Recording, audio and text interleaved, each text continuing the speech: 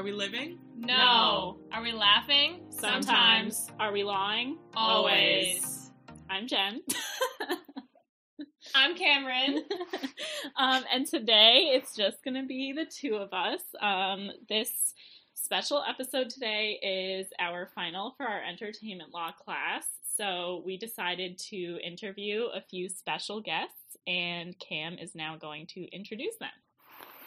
So, Jordan Gorfinkel, Scott Peterson, and Darren Vincenzo all began their careers at DC Comics in the early 1990s. As part of the fabled team affectionately known as the Bat Guys, they assisted the legendary Batman writer and group editor Denny O'Neil in running the Batman office for the better part of a decade. Peterson and Gorfinkel, known to friends and associates as Gorf, both began as assistant editors to Denny, while Vincenzo first joined DC as a production artist before moving to editorial to become Scott's assistant. They all eventually became editors of various DC titles, shepherding the Batman franchise through one of its most commercially successful periods in the character's 80-plus year history. Their work helped shape mega storylines such as Nightfall, No Man's Land, Birds of Prey, and the still successful line of books based on various Batman animated series. Their output included countless award-winning projects such as Batman Adventures Mad Love, Batman Black and White, and Batman Chronicles, among many, many others. All three editors left DC Comics in the late 90s, shortly before comics legend Denny O'Neil's retirement in 2000. Sadly, Denny passed away in 2020. Gorf went on to establish Avalanche Comics Entertainment, aka ACE, a creative storytelling studio, whose past clients include Microsoft, Paramount, Hasbro, the Munich Jewish Museum, the Dallas Holocaust Museum, and others. In addition, Gorf is an a cappella musician, music producer, cartoonist, writer, and teacher. Scott Peterson moved on to a successful writing career, contributing to such comic book titles as Batman Gotham Adventures, Batgirl, where he helped to create a new version of the ever-popular heroine, Batgirl Beyond, creating yet another groundbreaking version of Batgirl, Batman, Kings of Fear, and many others.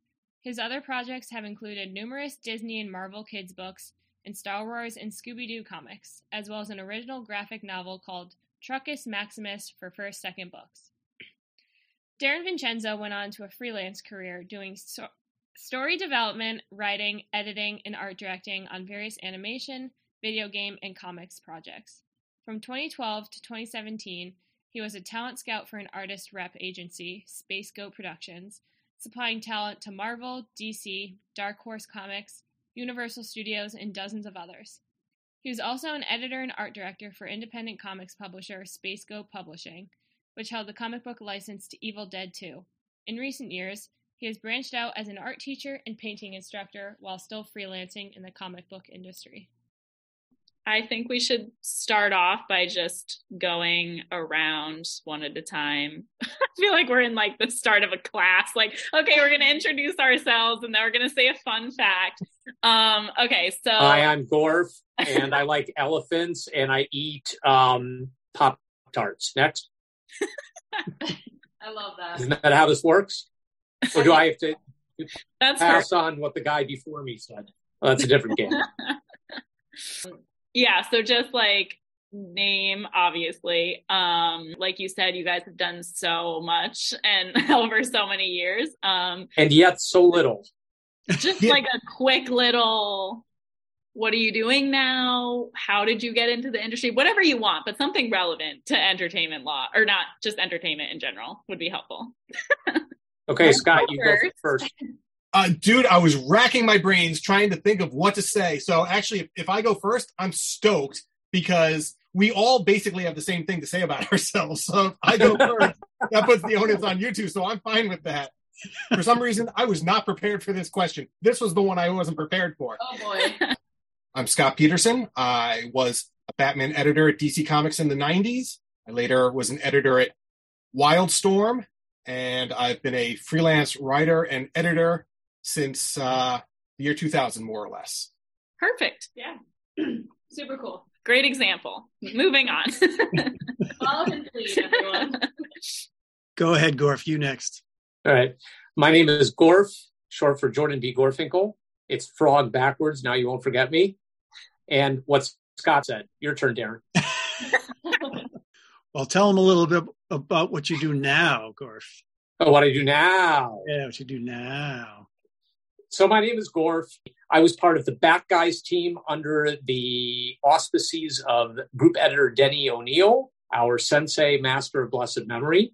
And collectively, we worked on more than 2,000 stories across a decade, in which we grew the Batman franchise from 2 books a month to 2 books a week and associated non-continuity titles as well.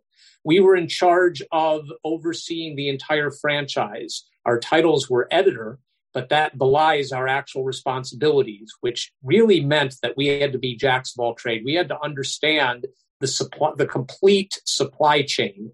We had to understand how to do everything across all of the systems that made Batman products, from the inception of the ideas to the publishing of the books and everything in between, all the creative direction, but also liaisoning with lots of other teams, such as the guys and gals who made the TV shows and the movies and the merchandise and the Six Flags Great America rides. Everything that was Batman, we had to be able to oversee, and that meant that we had to understand all of the processes involved in making all of that content and product, which meant that we had to also have at least a cursory knowledge of the copyright and trademark law involved. And in fact, I may be quoting out of turn, but I think that one of our executives at some point said that essentially the real purpose, the dirty little secret, the real purpose of comic books is to be a trademark holding company, because comic books are not in and of themselves a terribly profitable vertical. But if you look at the horizontals, meaning all of the ancillary exploitations of that underlying content or that underlying property, then suddenly it becomes a far more interesting proposition. See, that was gold right there. I feel like we can be done. We're done. Okay, let's just wrap this up then. We said all the professor's buzzwords, so we're good. By the way, I should tell you that when I was working at DC Comics, there's very little of this that I really understood. I look at DC Comics as having been my graduate program. I was essentially paid to understand this area of the business, well, the creative area of the business. But because when you're working at a corporation, you basically stay in your lane. Many times when you have a problem, you just hand it off to the person whose lane that is. So when it came to budgeting and accounting, it went to editorial administration. And when it came to legal, it went to our legal advisors and so forth. It wasn't until I parted amicably from DC Comics and went off on my own that I began to discover 2 things. Number one, that that Batman opens a lot of doors and continues to open doors to this day, for which I'm very grateful. But number 2, there was a whole lot that I really, truly did not understand. I thought I could go out into the world and just say, I'm Batman, and the world would be my kosher oyster. It turns out, no, it doesn't really work that way. You have to have a real understanding of all the aspects of entrepreneurship, if that's such a word, in order to be able to succeed. So in that time, in the past 20 years, I've had the opportunity many times with these mugs over here to work on projects for corporations, for nonprofits, for entertainment companies, and from the ground up, learn all the stuff that I really didn't learn at the time, which is the trademark law, the copyright law, the common law practices, best practices. You know, what do phrases like best efforts mean? How do you negotiate a contract? What are you looking for in royalties? Once you start really getting into it, there's so much that people who are listening to this podcast who are students right now don't know yet, but will know and will be so important in guiding people like me to make the best of their career.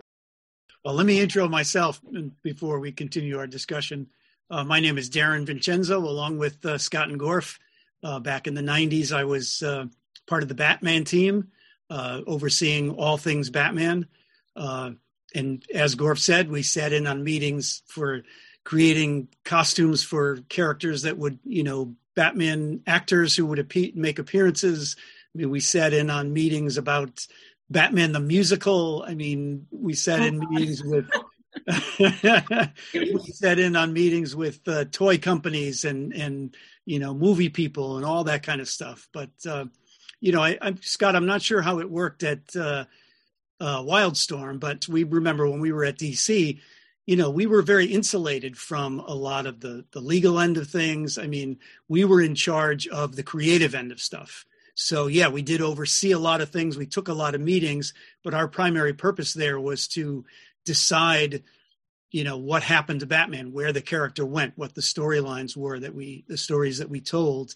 And a lot of the stuff, the legal end of things or some of those other details, we didn't get too caught up in because we were insulated from that. We had departments who handled those things. We didn't have to worry too much about that because we had people who were paid to worry about that kind of stuff.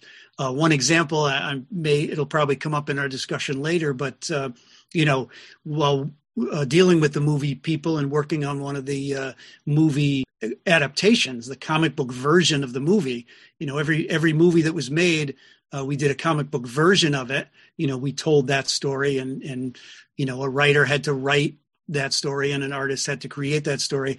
And in one particular instance, some images, some stills were used from one of the films, and they happen to involve some statuary or some, objects that an artist had created in some famous location somewhere. And when the artist saw that these images appeared in the comic, he actually sued DC Comics and the creative team of the story, of that particular story, because those images were used without his permission. And I think the guys will remember we got a letter, we were shown a letter that came, and of course it named, I don't know if it named us, but it named the creators who worked on that particular comic. And we looked at it and we gave it the attention that we needed to give it, which really was none. And then it was handed over to the lawyers will take care of that. The lawyers will take care of it. And and we just went on with our daily life of deciding what Batman's going to do tomorrow and the day after and the next month and next year and that kind of stuff. So as creators, though, because like you're saying, you weren't hands-on involved necessarily in legal stuff, registering copyrights, stuff like that. But as creators, what are your thoughts generally about copyright? We've talked a lot in class about like the purpose of copyright, why it was created, that people could register copyrights, and the fact that it incentivizes creativity. What do you guys think about that, its purpose, and then what maybe do you think are its downfalls as the people who are creating these things that are copyrighted, as opposed to just the people who know about copyright and know about the legal stuff? Well, before we answer that question, why don't you, in fact, give a primer to our listeners on why copyright was created, what its original intention and purpose was, and even give a little bit of background into how copyrights have been constantly extended and what the net effect of that is. This feels like I'm being cold called in class right now. Oh my God. So I know. That's exactly what's happening. Yeah. Well, I mean, like I said, incentivizing creativity, you don't want people to just be able to create the same thing and have no repercussions of that. But it also, with fair use and with people just allowing other people to use their works, then copyright allows people to build off of other people's creativity and create new and interesting things, while there's also still protection for the person who created the original. Right. I mean, Gorf and I, we came out of art school, we're artists ourselves. So, as visual creators, copyright protects images we create. It protects, of course, any characters that we create and create stories around them. I mean, if there was no protection for that, if something became popular, or when things we create become popular, anyone could just take it and run with it without laws to protect that and protect our ownership of that, our creation of that, would be chaos. Yeah. And then obviously like the monetary aspect, when you have copyright, you're able to make money off of what you've made. Really? Yeah. I'm not sure, Gorf. I'm not sure we ever thought about that. What about you, Scott? So I'm actually coming at this from, I think, a different perspective than perhaps most in our position. I think copyright is a great idea that has been so massively abused that I think it may, on balance, be more harmful to creators than helpful. I think it is extraordinarily helpful to the top 1% of creators in any medium.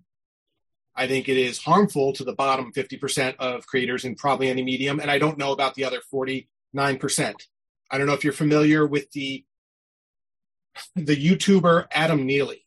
He's a jazz bassist he started just doing electric bass lessons on YouTube 10 years ago, but he has become more of a musical philosopher in some ways. And he has made many videos responding to copyright lawsuits, like the Marvin Gaye estate suing what's his name for Blurred Lines.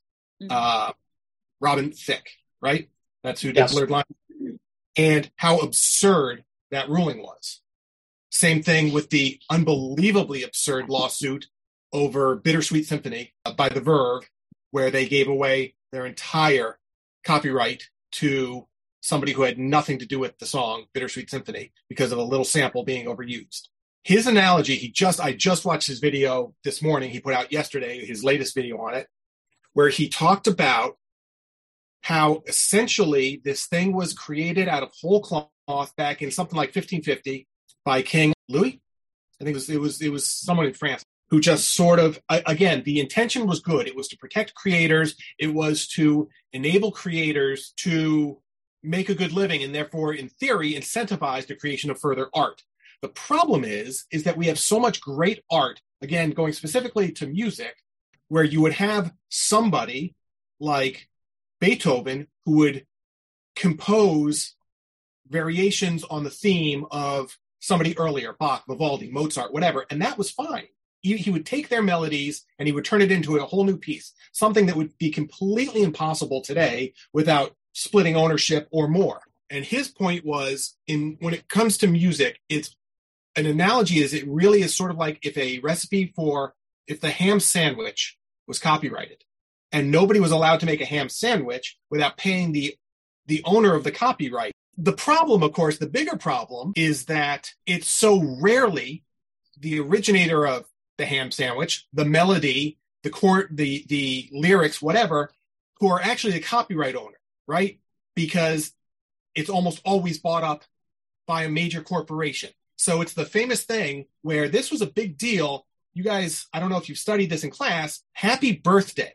If you watch movies or television shows from the 80s, 90s, and possibly aughts, when it's somebody's birthday, they don't sing Happy Birthday because the copyright for that was bought and owned by, ultimately, Warner Brothers. And it was the kind of thing where you had to pay them so much money to have people singing Happy Birthday on your episode of Modern Family that it wasn't worth it. You'd have a birthday party without them singing, or they'd sing some other song.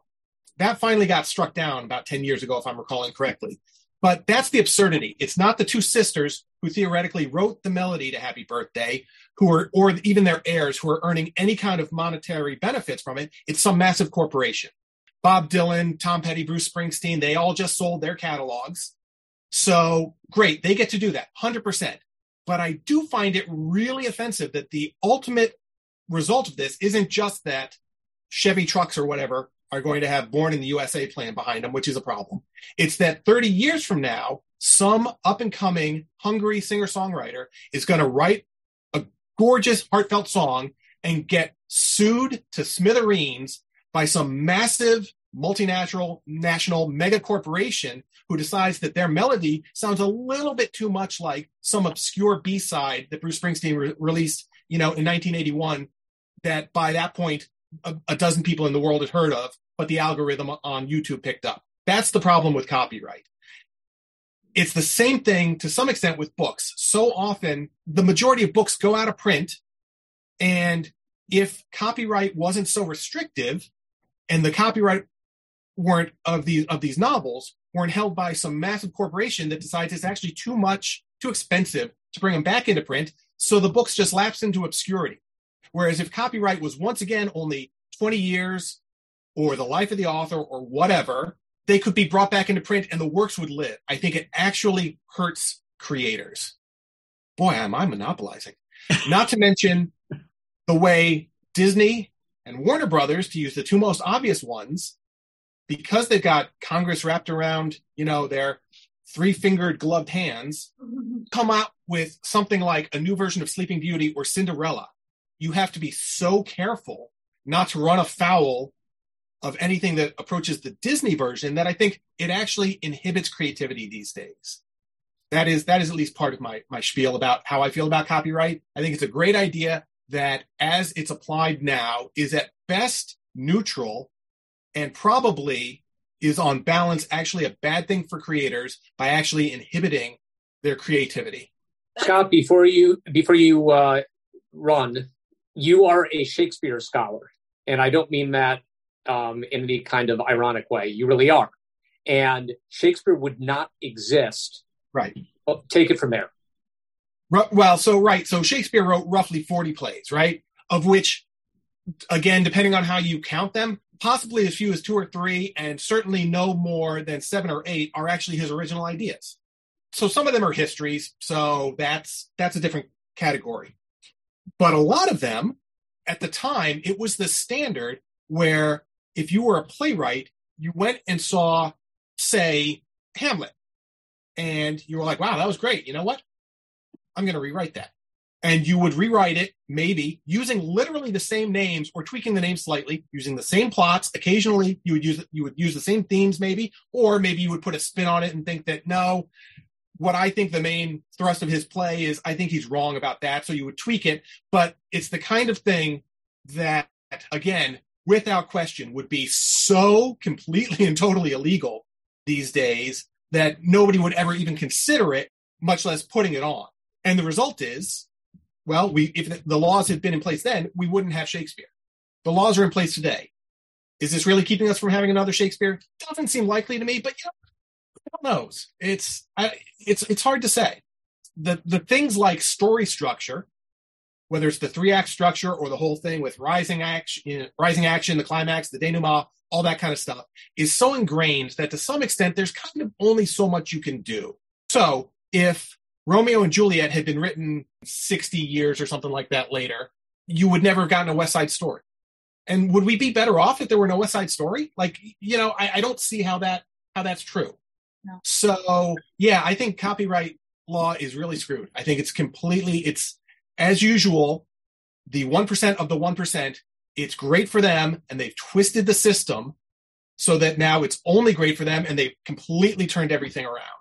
And I'm going to show you another perspective on this, which is sometimes it can actually benefit the creators. An example of that is with Superboy, where Superboy was created by Jerry Siegel.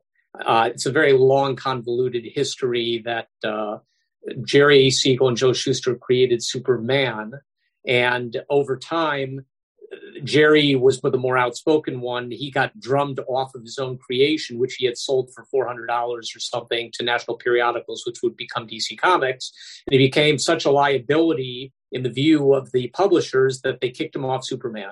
Well, years later, I don't know under what circumstances, they brought him back and he created Superboy. And somehow or other, the contract was such that eventually, in recent times, the ownership of Superboy came into question. And there's a curious period where if you look, for example, at a now obscure Legion of Superheroes animated show, they couldn't refer to Superboy and the Legion of Superheroes, which is how most of us fanboys know it.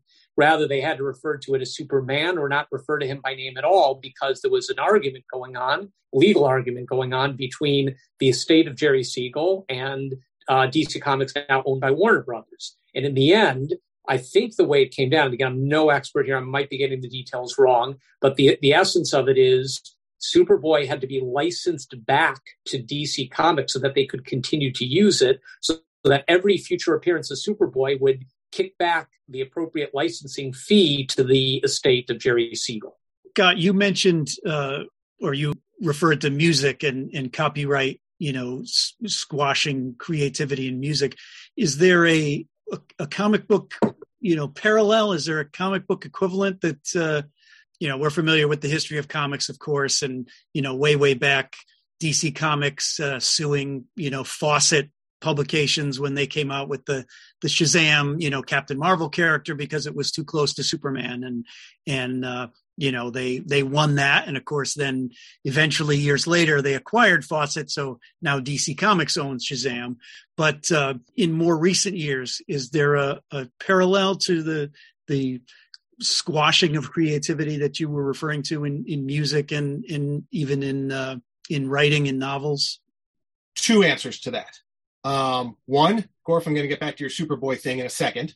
But number two, I think like the Brat Pack miniseries that Rick Veitch, I think, put out. Remember that one in the 90s? It was a grim and gritty satire of the Teen Titans, more or less. Like, they'd grown up and gotten into heroin and that kind of stuff. That's my recollection.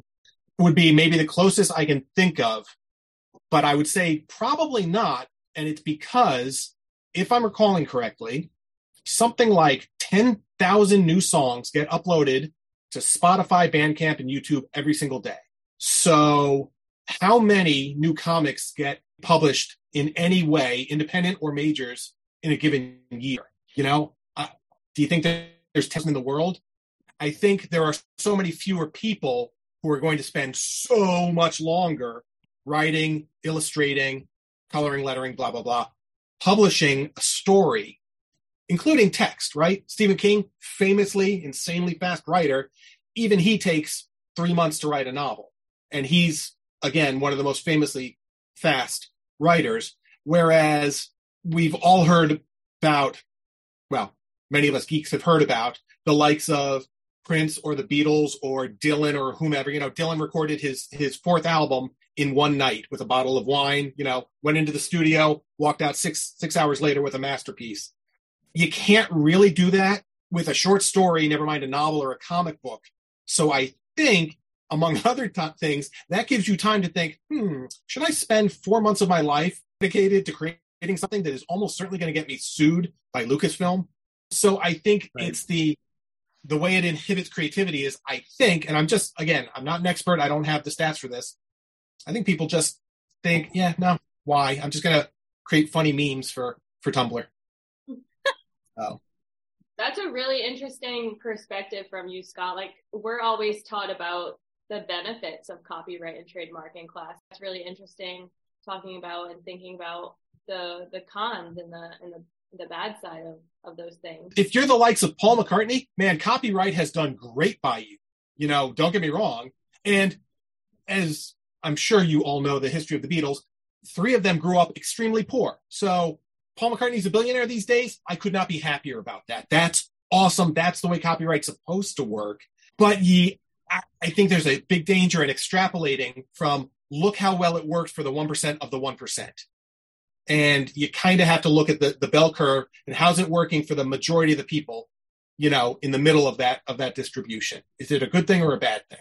I mean, I also think a lot of it is the fact that copyright has now been around for so long, and like more and more stuff is coming out and being copyrighted. And we talked about in class back when like maps were copyright, like maps of like coming over to America were copyrighted and like stuff like that. And so it's like, yeah, back then there wasn't, if someone's creating a map of uncharted territory, there's not stuff that they're going to be copying. But nowadays it's like you're saying with music, so much is out there that a lot of what you're going to do is going to be copying something that's out there. And we need to change the laws to keep up with how saturated I feel like a lot of the types of media are these days. And we're kind of behind that. And we've had a number of experiences of our own, in addition to being editors and, we're creators, of course, we're writers, we're entrepreneurs in terms of creating intellectual properties. And boy, how many times have we come up with ideas, we come up with characters, whole concepts, and, within a few years, while it's sitting in our vault or while we're trying to interest somebody in it, we find out somebody else came up with the same idea independently, and it's being made into a new movie, a new animated series, a new animated feature, whatever, and create something that you've all of a sudden find out has a lot in common with something that was created by somebody a few years ago or 10 years ago. And all of a sudden they could be suing you thinking that you ripped it off from them when you came up with it totally independently. Darren, go ahead, Gorf. They did rip us off. I mean, it's happened numerous times.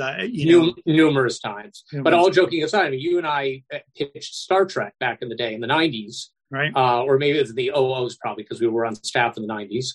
And Star Trek used to have an open pitch policy where anybody could send in an idea, a script, and you sign a waiver, obviously. But it was very risky for them.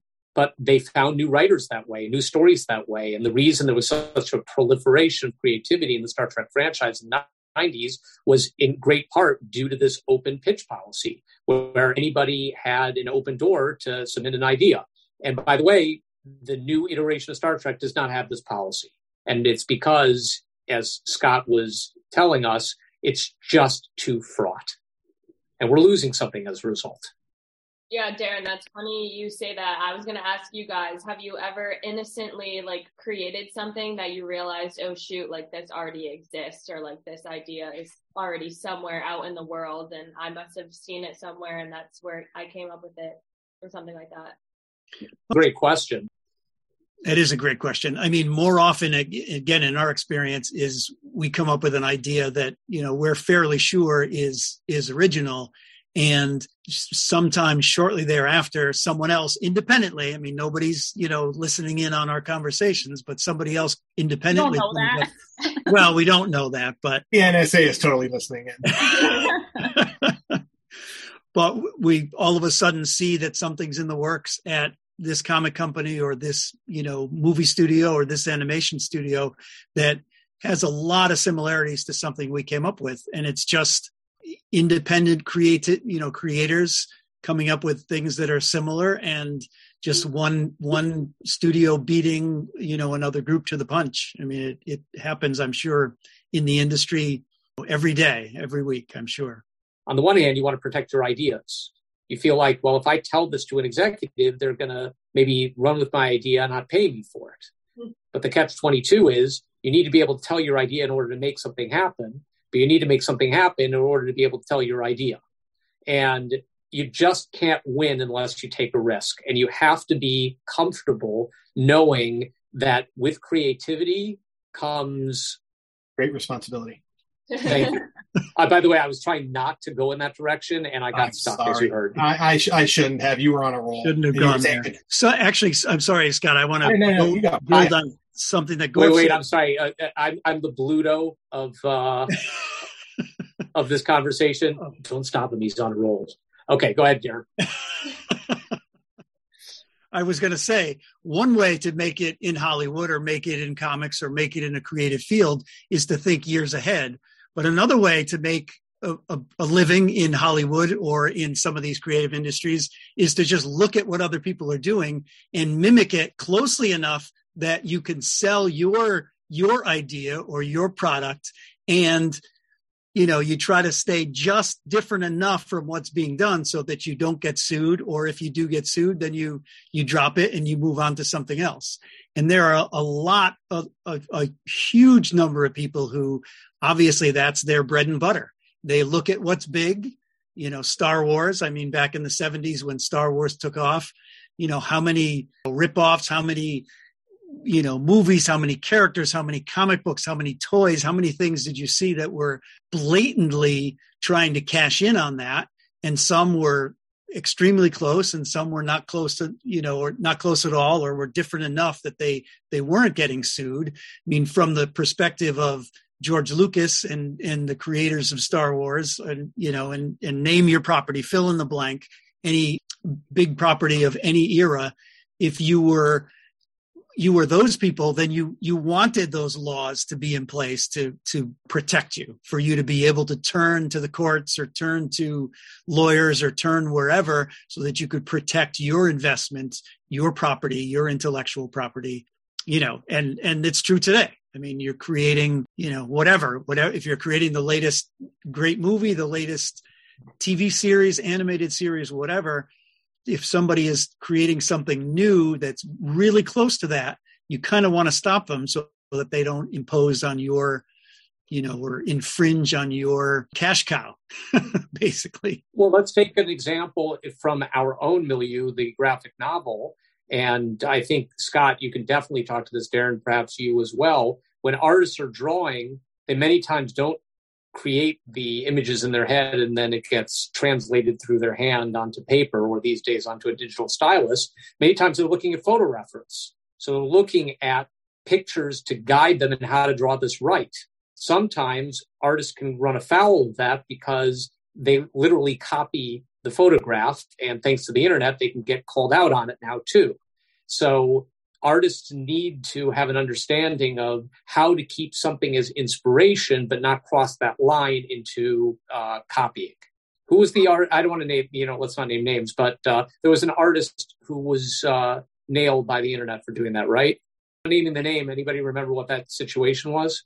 Well, there's a couple. I mean, there's the cover artist who used to do, lots and lots of really interesting, really popular images. And it turned out he was ripping off album covers and famous, model images. And once the internet really kind of took off, once people could look those things up, they were finding a lot of examples of things that the artist was inspired by, to put it mildly. I mean, there was an artist with whom the three of us worked pretty closely. Right, I'm thinking of him too, yep. Who could really draw, but after a while basically just started photocopying like Sports Illustrated swimsuit issues and painting whatever, Jean Grey's costume onto her bathing suit. And it got really, really blatant there for a while. It was embarrassing. It might still be, I don't know. I also wondered, to your point, though, about overusing PhotoRef, Gorf. So much, I believe, of mainstream superhero comics these days, the figures are frequently done in Poser, or they were. I assume there's an app or software that's more updated from there, and the backgrounds are done in like SketchUp.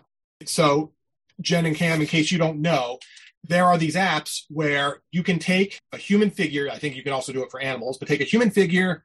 You can put in the dimensions for roughly, let's say it's a male, 6'4", 130 pounds, muscular, or you could do female, 5'1", 103 pounds, gymnast, and you can, twist them around in, 3-dimensional, up, down. You can rotate them anyway, put them in any pose, like it's a digital action figure, only tailor-made to the exact kind of body type you want. And now you've got your figure that you can then, again, put the costume details on.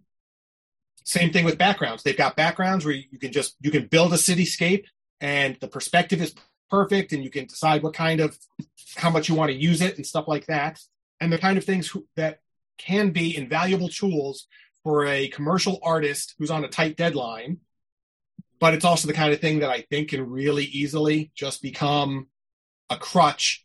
And I guess I don't really know if there's ever been any kind of copyright issue about that. I know that as AI, art has taken leaps and bounds in the past 4 months already. Just the past 4 months, AI art has grown exponentially, which I think, wasn't there just a case that said that it cannot be copyrighted? Something about that? But that's going to be really tricky, because if you're not keeping up on, if you haven't looked into that, look into what AI art looks like today. And seriously, the way it looks today, as opposed to the way it looked 4 months ago, is staggering. So that because this stuff is exponential, a year or two from now, it's unimaginable what AI art is going to be like. And who knows what that will mean in a legal sense. But some of the software you mentioned, Scott, I mean, we're all familiar with that and have been for years, but I'm sure that the current stuff is developed specifically for artists. So there wouldn't be necessarily any copyright issues or any problems, say, with somebody using those things. Right. But the end result of the using of that thing, I just wonder if, I don't know, if the way you're creating art is just by putting together these existing things, can you then copyright it? And maybe the answer is an unambiguous yes. If you take Legos and you create something, can you copyright the sculpture that you've created using Legos? Right. And some of the AI art that I've seen, I mean, is amazing stuff. I mean, why on earth wouldn't you be able to copyright that? I guess, if you are the impetus or the right. force behind creating it. I mean, yes, right. A machine creates it, an artificial intelligence creates it. But once that image is created, I've seen some pretty amazing stuff. So somebody's got to own that. So Jen and Cam, what we're saying is already today, you can input into some of these AI programs, application websites. You could literally put in something like Brad Pitt sitting on top of a burning 747 in the style of painter Andrew Wyeth, and you'll get something that looks like Andrew Wyeth painted Brad Pitt on top of a burning 747. It's insane. So the question is, can you then copyright that because it was your idea, even though you didn't paint it, you don't probably have the rights to Brad Pitt's likenesses, that kind of thing. My initial reaction to that is no. Like the lawyer in me is like, oh my God, no, you can't copyright. You know what? Let me just get Brad Pitt on my cell phone here, and we'll Brad, see. baby. But I'm like, yeah, you arguably created it, but A, the AI created it physically, and B, both the style and the person are not something that you initially created. Like nothing in that is something that you created other than putting it together. Devil's advocate.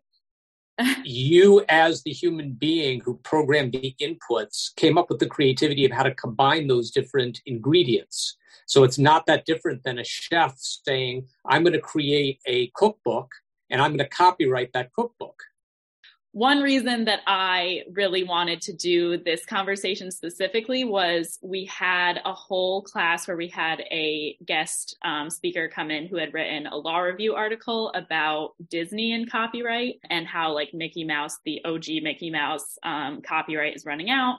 And some sort of like predictions about what will happen with that and how Disney will react and, all that stuff. I wanted to just kind of like, I thought it'd be cool if we can draw some parallels between that situation with Disney and then like DC.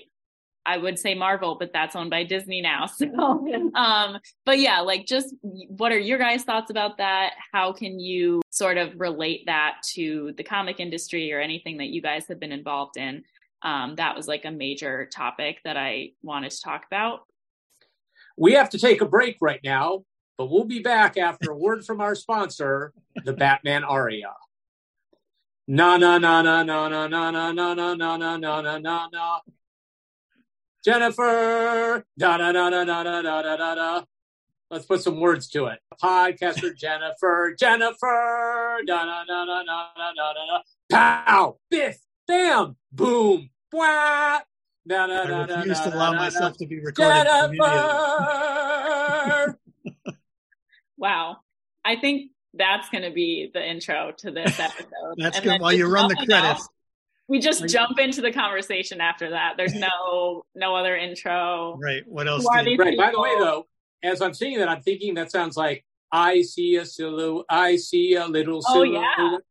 A man, Scaramouche. Do your Batman go? I mean, it sounds really similar. That's copyright true. issue. Right.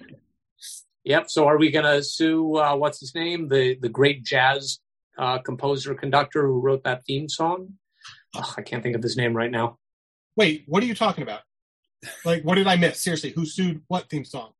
Well, he was singing the Batman theme, and he noticed the similarity to the Queen. What was it? Bohemian Rhapsody. Bohemian Rhapsody. No. I see a little silhouette of a man, Scaramouche. No, Batman. Just noticed that. And Neil Hefti, I think, is the composer of the Batman theme. No, he's the guy who created the trash bags. Right, I always get them confused. Oh my God. I understand that. Okay, break over. So let's hop into trademark really quick. One does not hop into trademark. One dives in. All right, we're diving into trademark. We've talked about in class the purposes of trademark, which at a very basic level is to identify the source and the origin of a product or a creation. So one funny example that we had in class was that you can't trademark a brand California grapes if you grow them in Connecticut, but if you grow them in California, then you can, because you're telling people that they were grown in California. And so if they aren't grown in California, then the consumer doesn't know for sure that like where their product is coming from. What's the difference between copyright and trademark? Again, this feels like a cold call. Cam, you want to take this one? No, not You're really. being quizzed. Please, Cam, you have to take that one so I can call you Candid Cam. Oh my gosh. Is Googling it okay? I just Scott was raising his hand. Scott, go ahead. Yeah. You got this. Copyrights primarily protect the rights of people who create literary, dramatic, musical, artistic, and certain other intellectual works. Trademarks protect the use of a company's name and its product names, brand identity, like logos, and slogans. Cam would also like to contribute something about the difference. Oh, yes, Cam! Shut me up. The light bulb went off. Our professor had a ingenious way of describing it to us. He had told us to like break down the word. So like copyright, the right to copy. Duh. Duh. And then trademark. The mark of your trade. Yeah, the mark of your So, trade. yeah. So Batman. The man bat. The man that is also a bat. there you go. See, it's all in the word. So the copyright bit, that had never occurred to me before.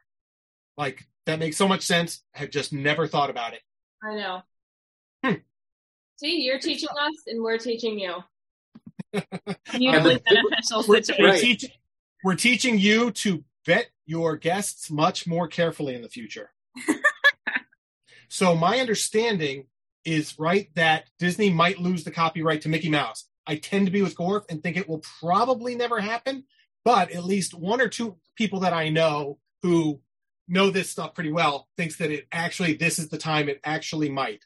But because the likes of Mickey Mouse and Superman are so entrenched in the identity of Disney and DC, you're not going to be able to actually use those images nearly as much as you might think, the way you can theoretically just use, if somebody wanted to, could just use, Tom Sawyer or Hamlet or whatever. It's going to be a lot harder to use Sherlock Holmes or right. Dracula. Well, actually, isn't that the thing? Only some Sherlock Holmes is public domain.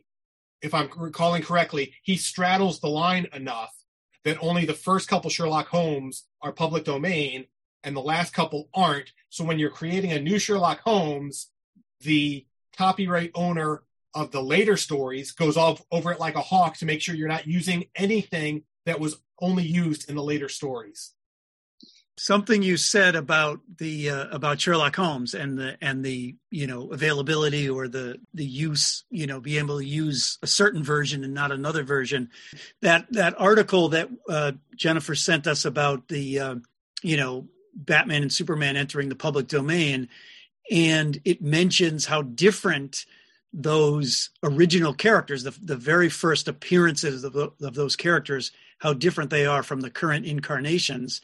I wonder if, when those characters, if they enter the public domain, if you were to be, just pick up, basically where, say, the first issue of Superman left off or the first issue of Batman left off and present the character just as the character appeared in those issues, in those years, and created new stories, new material with those versions of the characters, if that would be something that somebody could get away with.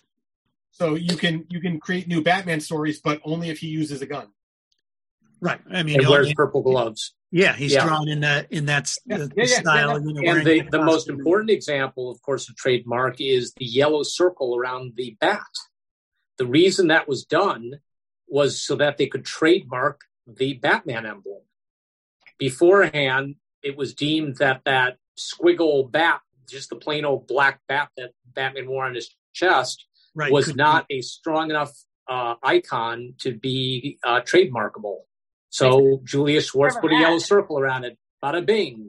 And even the Superman S, I mean, the very first version of it was just really kind of an S inside a triangle and triangle, exactly. It's actually not even a triangle, it was a shield. Yeah. It looked like, one of those classic iron shields. But of course, once they were actually designed and those trademarks, those images were created, now they're recognizable virtually anywhere on the planet. I think what's fascinating is they put the yellow circle around the bat in order to trademark it.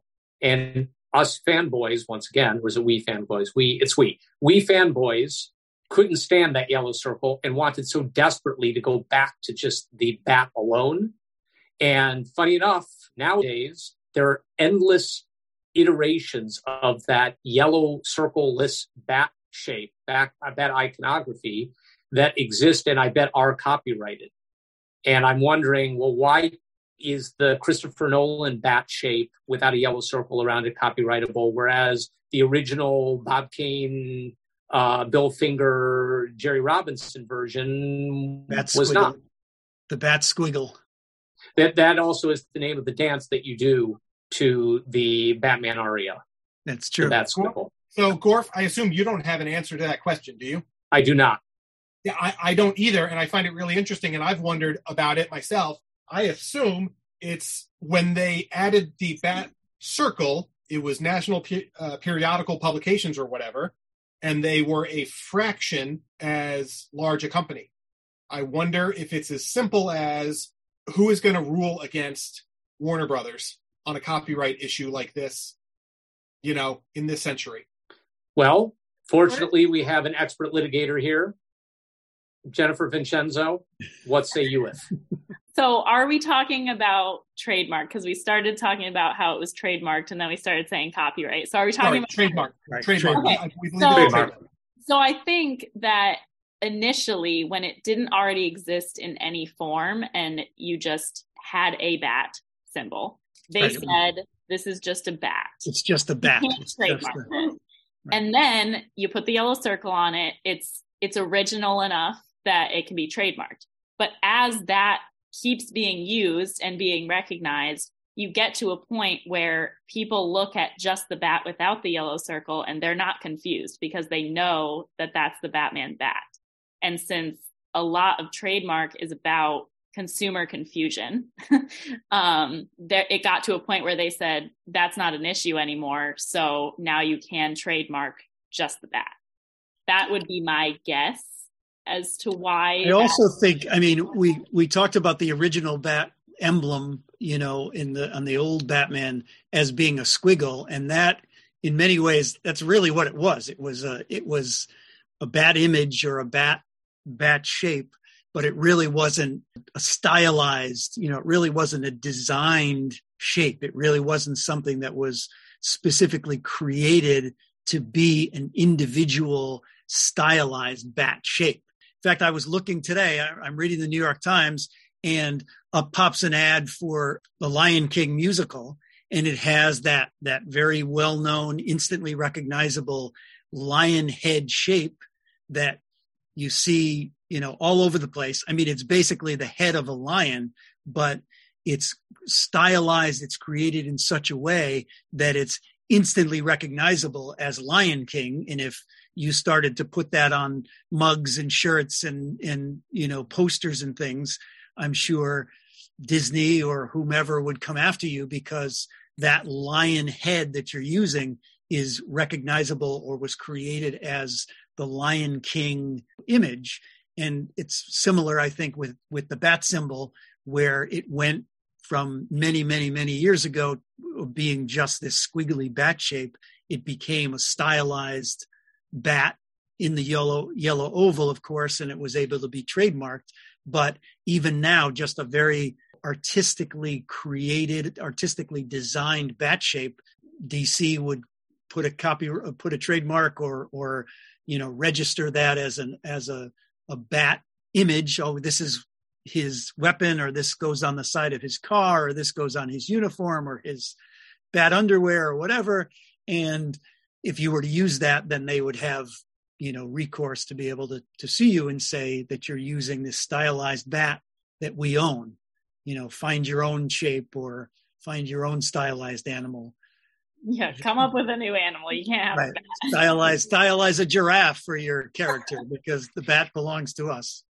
The other thing I just wanted to talk about with trademark, we talked a lot about trademarks not being able to be registered if they can be considered offensive. And we touched on the Washington Redskins, and we also had a guest speaker who is a band member of the Slants. I don't know if anybody knows of them. But they are like an all Asian American band, and they wanted to register the name the Slants because they wanted to sort of like take back the power of that stigmatized word. Yeah. And they literally litigated this for like 8 years. And the trademark office was like, you can't do that because it's offensive. And they were like, we are literally the people that it's offensive to, and we're telling you that we're trying to make it no longer offensive.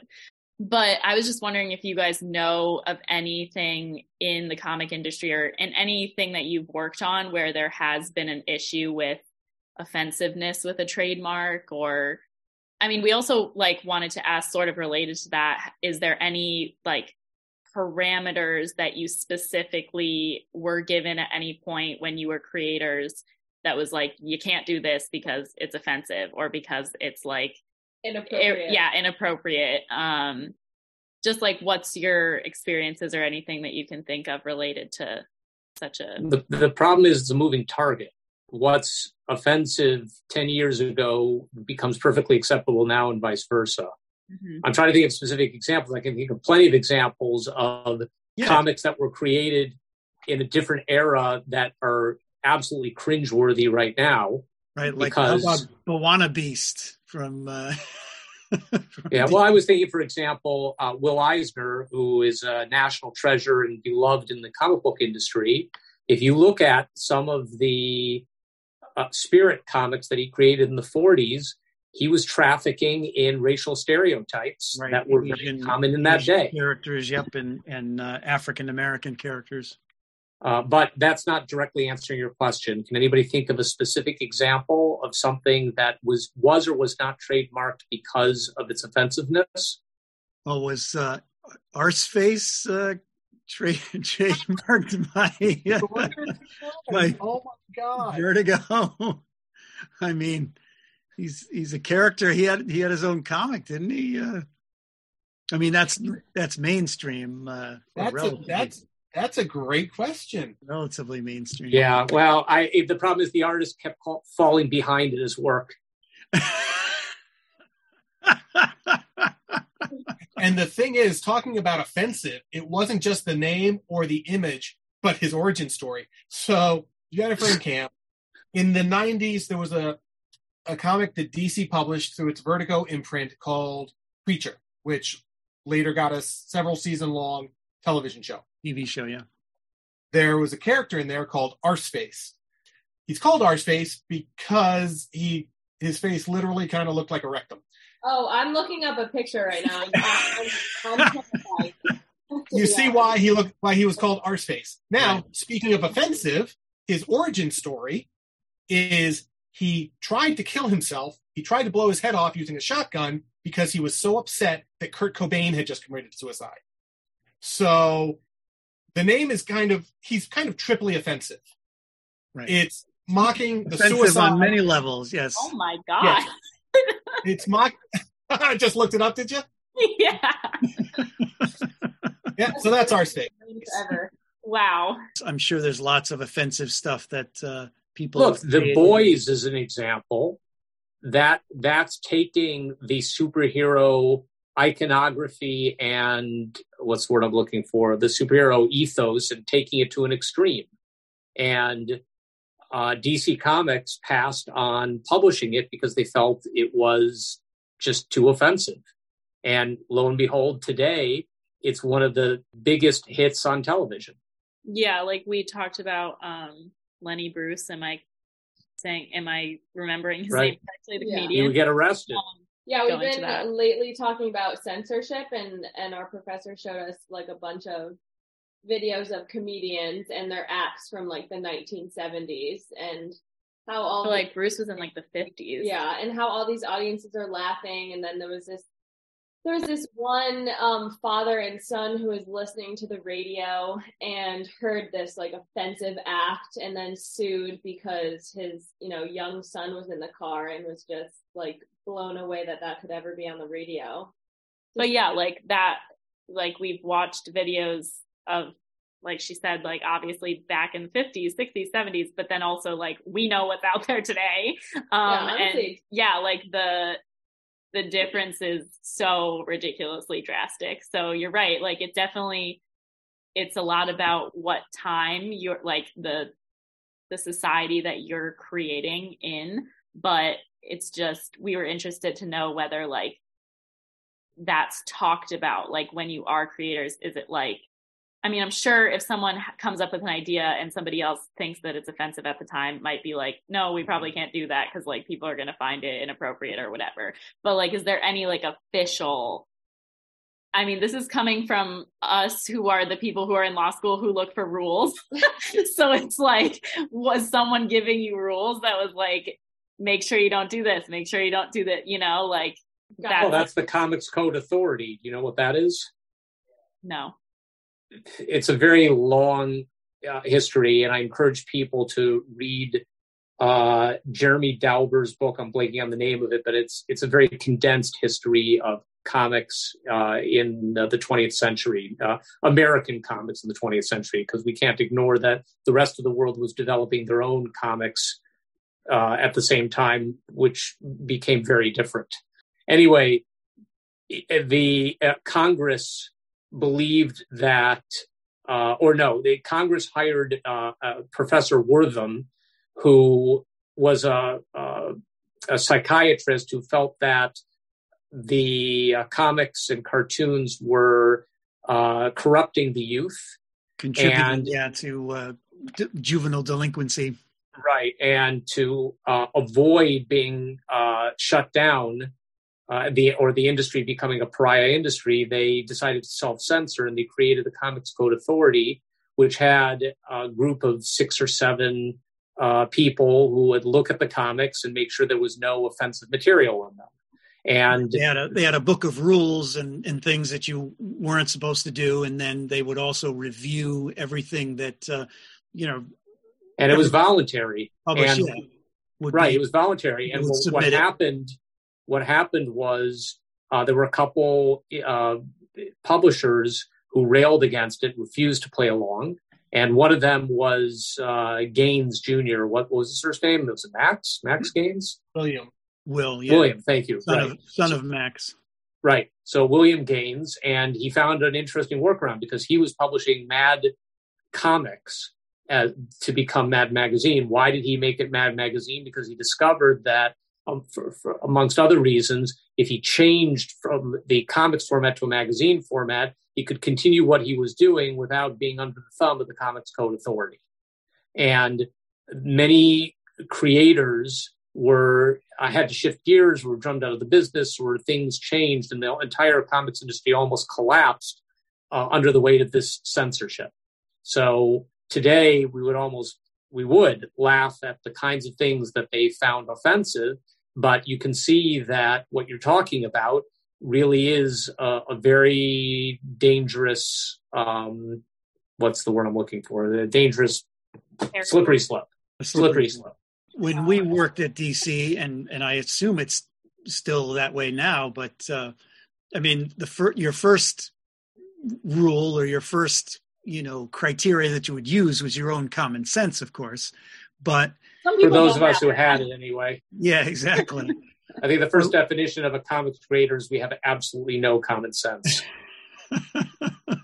But once in a while, something would, you would put it in a comic, a scene or an image or, some action that would be objected to by the Comics Code, and you would get DC would hear from them and they would say, oh, you need to change this, or this has to be toned down, or some change had to be made. And obviously we would then have to change it. It's a moving target. It's a slippery slope. You just don't know. And ultimately, the best arbiter of all of this is the public. I'm going to liken it to raising little kids. Many times when you're a parent, you presume a certain level of ignorance or idiocy on your children. You figure they're not capable of handling this or doing this. And yet, if you only loosen up a little bit, and Jennifer's smiling, she's thinking, because her father, in case you didn't notice by the similar last names, her father is on the line here. But if you only give them a little room to explore and to experiment, you'll discover that children are far more capable than you often give them credit for. And I think that is an apt comparison here. So, but this, I feel, is kind of off the copyright trademark. So I got at least one trademark thing that I think is right to your question. When we were at DC in the 90s, and maybe it's changed since then, we were not allowed to show the Chrysler Building on one of our covers. Like, you couldn't have Superman flying past the Chrysler Building or Batman jumping off it. And I know this because I remember being told it and being really unhappy because Daredevil, downtown at Marvel, used the Chrysler Building on Daredevil covers all the time to phenomenal artistic effect. The Chrysler Building, it's like it was designed for comic book covers. It's perfect to have a superhero perching on or diving off of or something. And I was always like, how come they get to do it and we don't? And the reason I was told at the time was because we're part of Time Warner AOL. We're a massive corporation. They will sue us, and we don't want to be sued. So Marvel feels comfortable rolling the dice because Marvel was self-owned at that point. I think this was pre-Perlman. So, it's not worth it, I guess, was the thinking from the Chrysler Building's trademark holder to sue this little comic book company, but it would be worth it to sue Warner Brothers. And there's a certain amount where trademark, again, to my mind, inhibits creativity. Like, I get the owner of the trademark gets to decide that a comic book doesn't get to make a profit off of the likeness of the Chrysler Building, But with that, it's like anybody can go to New York and look at the Chrysler Building. Like, I don't understand why that. You can look at the Chrysler Building. You can take a photo. You can take a photo of yourself in front of the Chrysler Building, but you theoretically can't then take that photo of you and make it a commercial offering, right? You can't profit off somebody else's trademark. And I guess the idea of having the Chrysler Building on a cover with Batman makes that Batman cover more commercially viable in some way, which I guess I started this argument by saying, yeah, it kind of does. And yet, so there is a positive aspect to this. I'm playing devil's advocate again, because it can lead to some interesting creativity. The difference between the DC universe and the Marvel universe is the Marvel universe is basically an amalgam of the real world. Their stories take place in New York City and thereabouts, whereas we have fictionalized versions of the cities in, I say we, DC Comics. So Metropolis and Gotham. Anyway, so in Superman comics, for example, when Mike Carlin was the editor, he went wild with creating all these fictional products like soda cola because he couldn't use Coca-Cola. And I'm sure it was the Chrysler Building instead of the Chrysler Building. And the fun part was, okay, so we're restricted, but we work in a medium where we have to stay within a box. Everything is within panels. That's what we call the boxes in comic books. And some may call that restrictive, but I call a limited palette a really wonderful vessel for infinite creativity. Because, for example, in the old days, printing was so primitive that you couldn't use anything more than very simple colors, which were divided up into their percentages of the combination of the four basic colors, what we call CMYK. Then computers came along and you could use any color under the rainbow. And what happened, in my view, is that many technicians became colorists, and we lost a lot of the artistry of coloring. And that's just a long way around saying when you didn't limit your palette, you had something that was less artistic.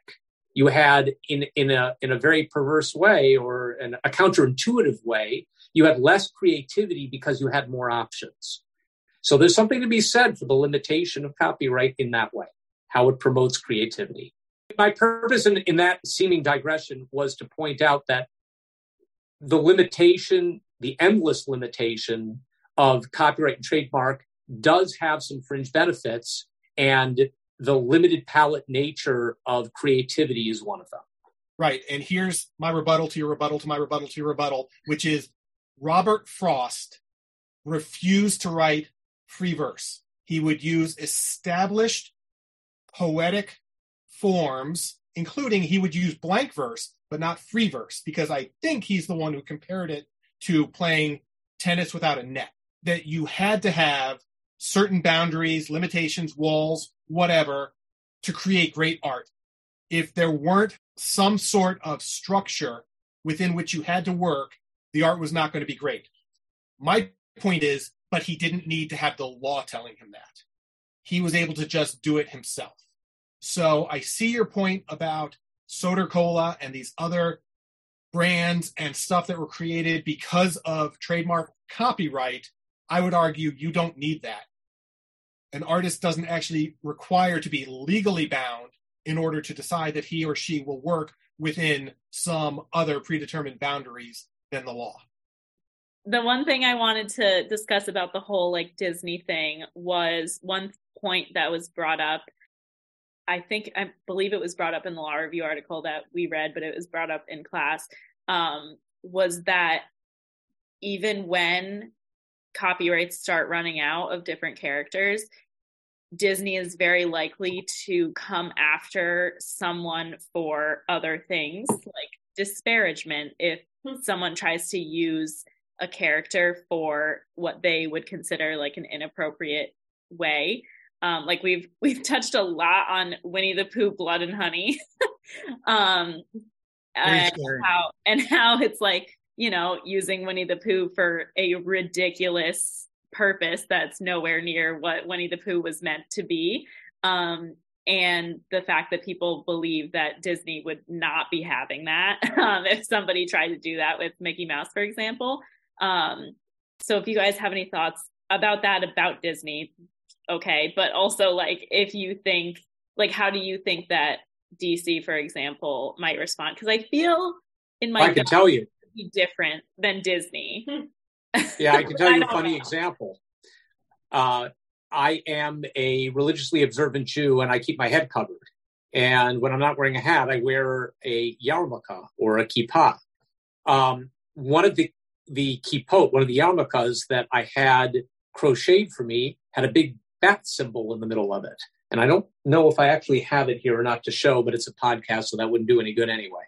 And I'm walking down the halls, and Linda Fields, who was what was her official position? She was the president's right-hand woman, probably the real power in the company, because that's the way these things usually work. Executive assistant, I guess you would say now. Yeah, executive assistant, but so she stops me in the hallway and she says, "Hey, where's the trademark on that? Where's the TM?" To this day, I still don't know if she was joking or not. Probably a little of both, right? Yeah. Probably a little bit of both. I mean, on the one hand, this was fan art, which is a whole area of copyright and trademark that we haven't gotten into.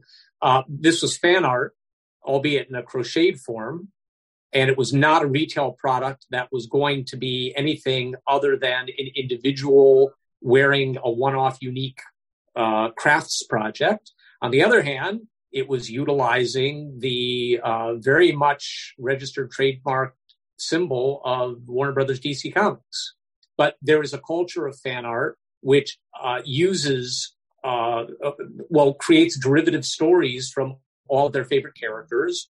And this stuff goes on all the time. Here in America, or I should say in Western comics, we're so strict, or the corporations are so strict about about defending copyright and trademarks, that they will come down like a ton of bricks on you for utilizing their characters in ways that they feel are inappropriate or just financially not remunerative to them.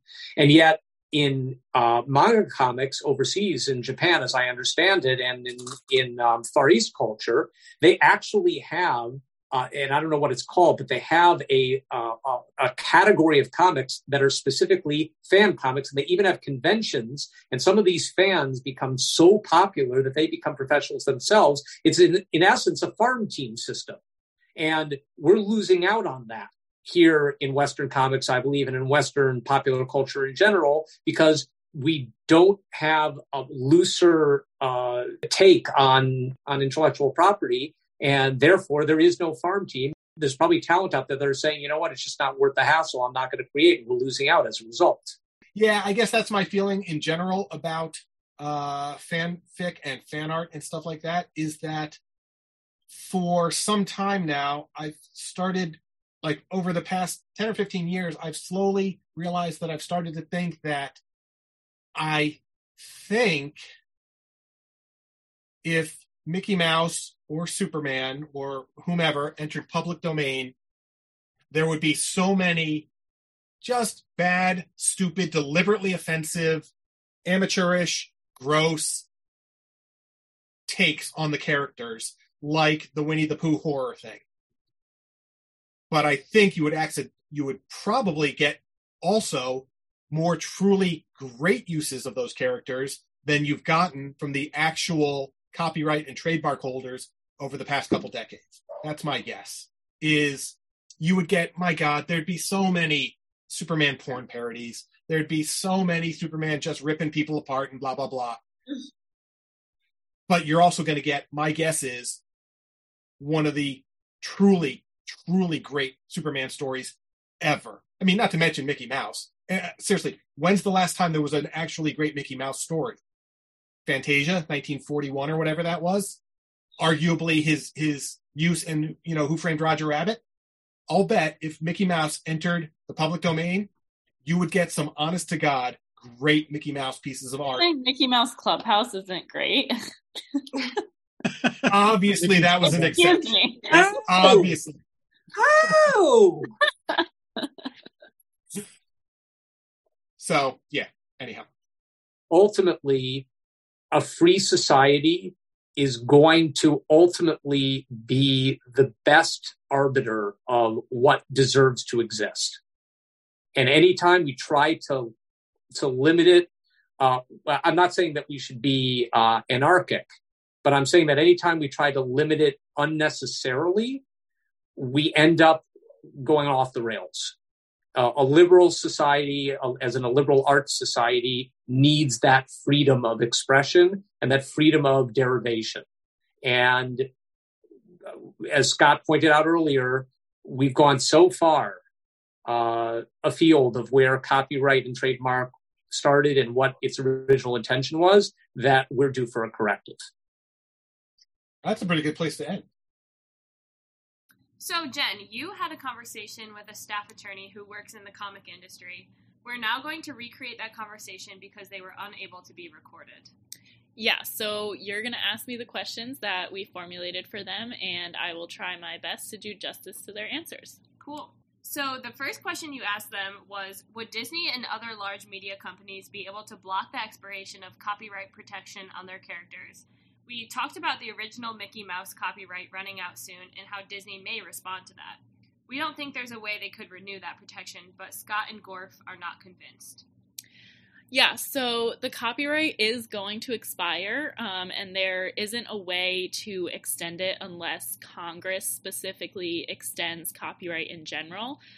So a while back, they added an additional 20 years to the length of copyright, which was added, and this I found really interesting.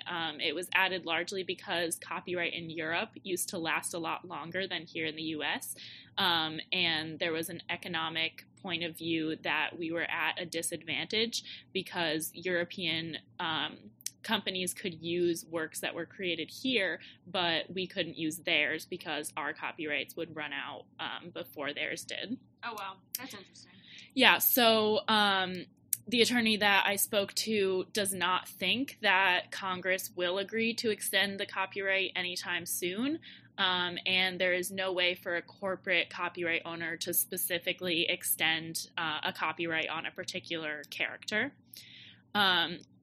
So they did mention several ways to protect characters, and at least one of them we definitely talked about in class, that every time a new version of a character is published, there's a new copyright term that begins with the publication of that character.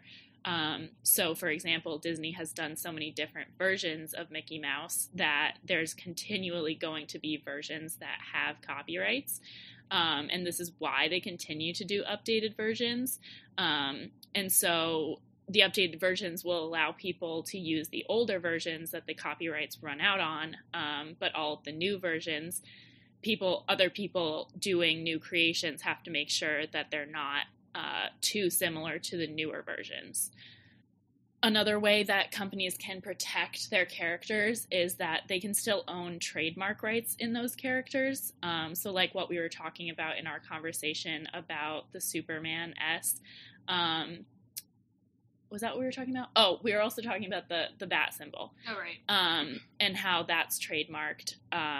So even if a new company or an independent artist creates a new version, if there's still a trademark on, like I said, a logo or a character image, then they're not going to be able to use that trademark in branding and packaging, even if that character is in the public domain. So that's definitely going to limit the way that they can commercialize the characters that the copyrights have run out on. Wow, so people have to be really careful with what they choose to use. Yeah, exactly. Like if someone decided to use Steamboat Willie, the original Mickey Mouse image, that is trademarked on merchandise, then Disney would have a claim for that. And so that brings up an issue that some people think that you shouldn't be able to use trademark law to overcome copyright expiration. But as far as where the law is at now, that's what's likely going to happen. Interesting. So moving on to your second question that you asked the attorney, you had asked, what are your thoughts on fan art in other derivative works and whether they are fair use? Darren Vincenzo had found an article on this topic that we thought was really interesting, and we wanted to get the attorney's reaction and thoughts on the article and the topic. Yeah, so this I wish that we had touched on a little bit more in our discussion with the three creators, but unfortunately we just ran out of time, so I got a lot of good information from the attorney. So he said that fan art, by its definition, is copyright infringement because it's fans using the exact same character that is copyrighted and not even trying to change the character at all. Unless, like we talked about in class, unless it's a parody or it's making a comment in a way that it could be defined as fair use. But he did say that historically, a lot of copyright owners don't sue artists over this type of work. Mostly just because it's like an amateur versus professional situation where what is considered fan art is just fans. Like it's just amateurs. It's not people who are, and if it is people who are professional artists, they're not usually using it commercially. They're not producing it and selling a lot of copies of it, specifically to make money. It's just them loving the character and creating new art that has that same character that they love. Right. And he said that a lot of copyright owners, they think about the economic aspect of it and how their fans are the ones that are buying the products that they're making with the original character. And they appreciate that. Obviously, that's how they keep making money. So they don't want to upset their fans and have it be this whole big thing where people start like boycotting them and their products because they're going after just fans creating this art based on characters that they like. Right. And the fans are helping the character live on. Yeah, exactly.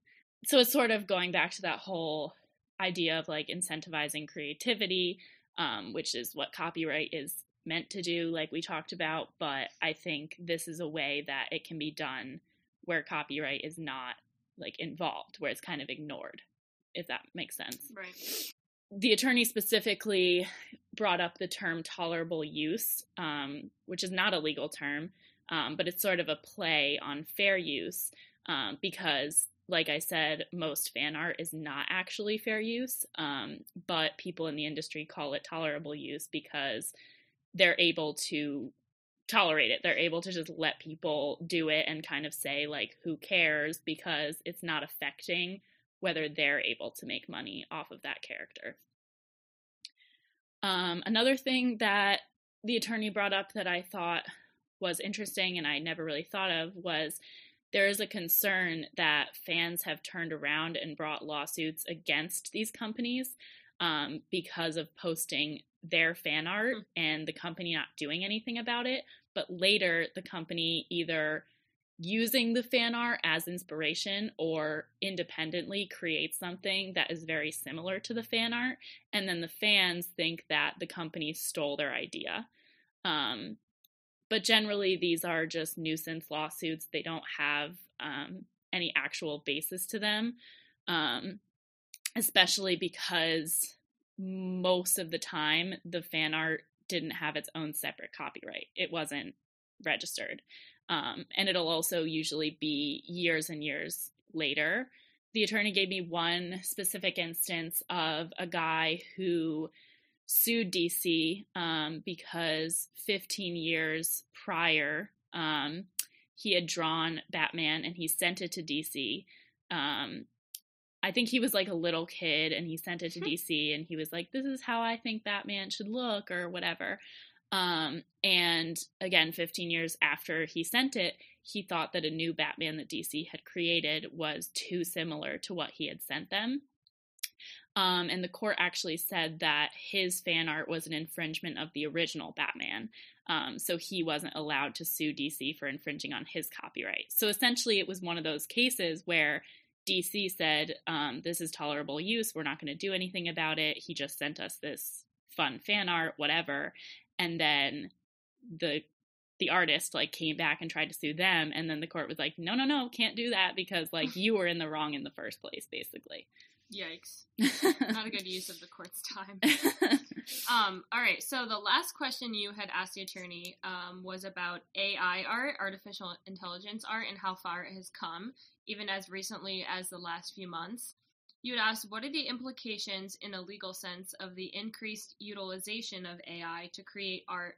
Does it matter that the artist is not the one physically creating the art if they put information into a software and that's what creates the image? You also had asked if the attorney thought if someone used software to create an image of a celebrity in the style of a particular artist, they should be allowed, or should they be allowed to copyright that work?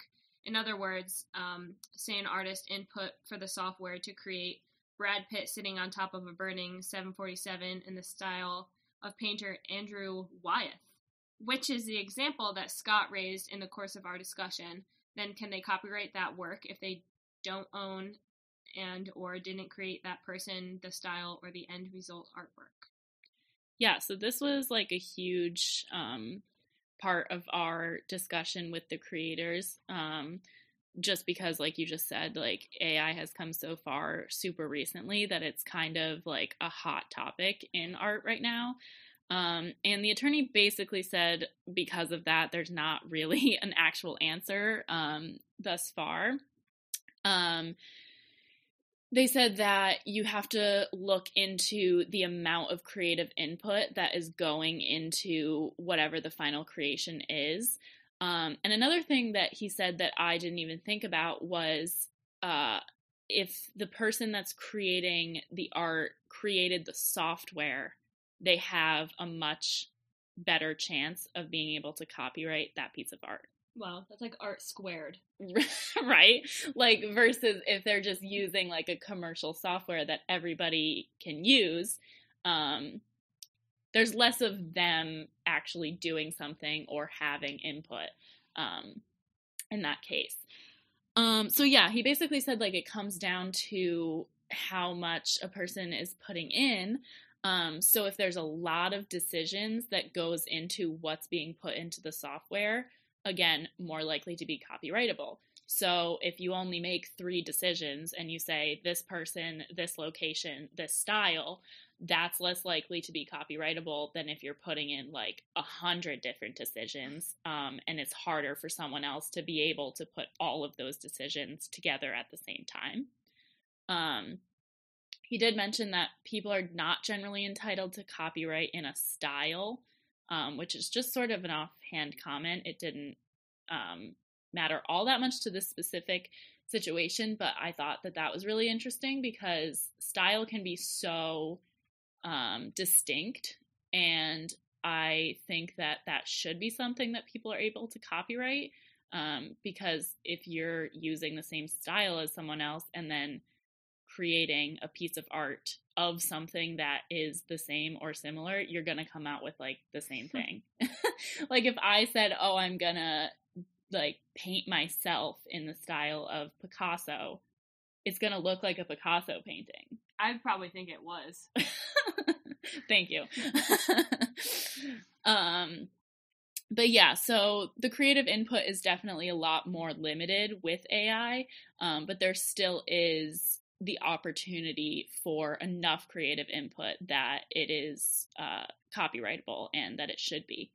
He did bring up a term, thin copyright, which again is not an official legal term, but it's something that people use in the industry, which basically means that someone who has a copyright in something, it's like they have part of it that they have a copyright in, but not necessarily all of it. So the court might hold that an original piece that someone created using a software only has copyright protection for that person in what they added that made it different than something else, versus like copyright in the whole thing. Mm-hmm. That makes sense. So one example of this thin copyright is that if you go to a certain spot that's like a popular photo op spot and you take a picture, then you do have copyright in that photo, but someone else can go and take a picture in that exact same spot at the exact same time. And if you want to get even more specific, the same date, same type of camera, basically everything is the same. The court would say that they're not copyright, that's not copyright infringement. They're not infringing on your copyright just because they created this scenario that was the same as you and then the same product came out of it. So basically the person with the original photo has a very thin copyright. They have to be able to separate out the elements of their picture that are copyrightable, because overall the picture is going to look almost exactly the same.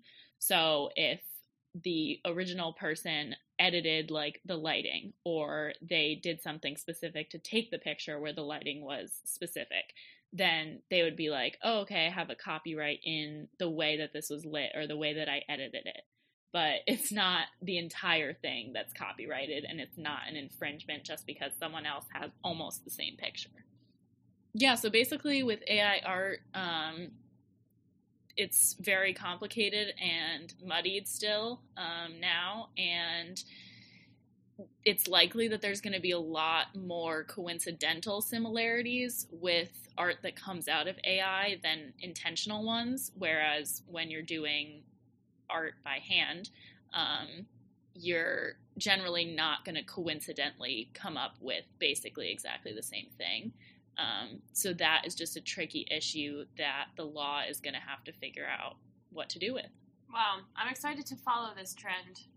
Me too, man. Me too.